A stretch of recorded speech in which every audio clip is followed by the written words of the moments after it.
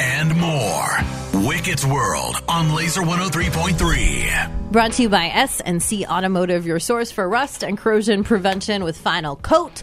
Online at scautomotive.com. A lot of people love Daytona. Kicks off the NASCAR season. It's the Super Bowl of racing. It's like, all right, great, 3 days of racing. You get the duels, you get the truck race, you get the Xfinity race. There's always concerts. Steve Aoki shows up for some reason. It's like, it's a party down there at Daytona. And then the big race, the Great American Race, happens on Sunday. Yesterday, it was postponed to Monday. It was a night race, basically, by the time it got done. The green flag dropped like 3 o'clock Des Moines time.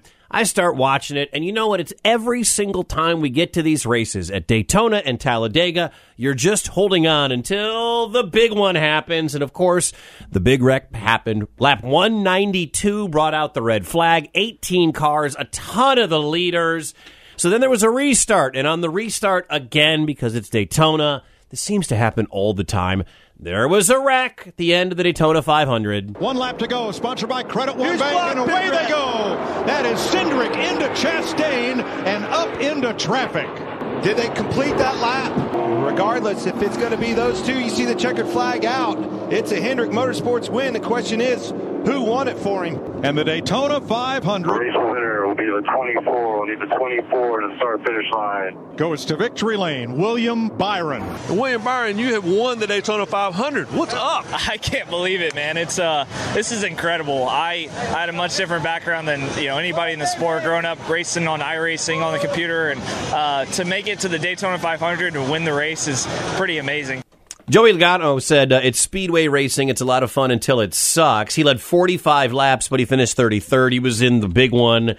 It's a crappy way for the Super Bowl, the season's biggest race, to begin with yet another massive wreck that late, determining, okay, everybody you thought, because I'm watching that race, and Logano and Denny Hamlin and all these guys are at the top of the race, and then it's like, oh, I mean, no disrespect to Byron. He just doesn't have a huge following right now, but he is your winner. Or was he? Some people thought Alex Bowman was actually ahead when the wreck happened at the very last lap. But as you heard in the least inspiring, least dramatic call, the 24 wins the Daytona 500. What a boring way to end this bad boy. Fun fact about William Byron, as you may have heard there, he didn't grow up racing as a kid. He got his start in iRacing, video game racing. He is sitting there like in a chair with a steering wheel looking at a screen, and he would 100 races before he actually got involved in driving actual cars. I was about to say that, Wicket. I was going to say, as a justification, as a rationalization. I mean, it's a cool thing to do. It's so 2024. To play video games with your kid.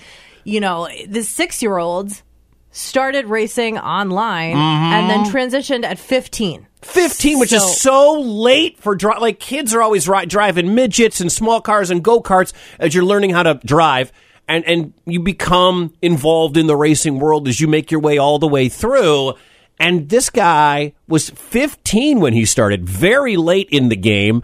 And he started out playing video games. So when you get mad at your kids for playing video games all the time, now your kid, let's say they love playing racing games, they're going to say, Daddy, I want to be like William Byron, because that dude just won the Daytona 500, the biggest race in NASCAR, and he started playing video games. Good for him, man. It's such a cool, different way to go about it. So this is interesting, too, about him. Because every time somebody that you haven't really heard of... And I don't know who William Byron is. I think he won a couple of races last year, but he's not he's not a massive name in that. He is now, but he wasn't then. All of a sudden, you start deep diving into that. But who is this person? He is in a relationship with a woman named Erin, who's the sister of a fellow driver, Ryan Blaney. The last year's Cup champ. Yeah. Of course, they're all connected. They probably all went to the same parties and started hanging out. But it's so interesting because as someone who is not super familiar with NASCAR, the women that are excited about different things, that are attracted to men that do different sports, usually have names. Like girls that go after cops are badge bunnies, for example. Okay. Jersey chasers. Okay, Jersey Chasers. Jersey Chasers are ones that go for all the athletes, like football players, basketball players. If you go for comedians, you're a chuckle chick. Okay, all right. I wonder what a woman who goes out, there's got to be a name for it. A hubcap hussy? Maybe not. That's not a problem. That feels negative. And I don't mean it in a negative way. Let me specify with that. Because, maybe it's something that some people would view as negative, but most of us, I won't say we all, most of us have a type. Mm-hmm. And someone's type might be lawyer, smart, blonde, tall, like whatever that is. But other people are like, I like a race car driver. Yeah, that might. I don't know what the term is, but congrats to William Byron. Congrats to Hendrick Motorsports. He won in the very famous 24, which is very, very cool. Up next, they head to Atlanta Motor Speedway next weekend.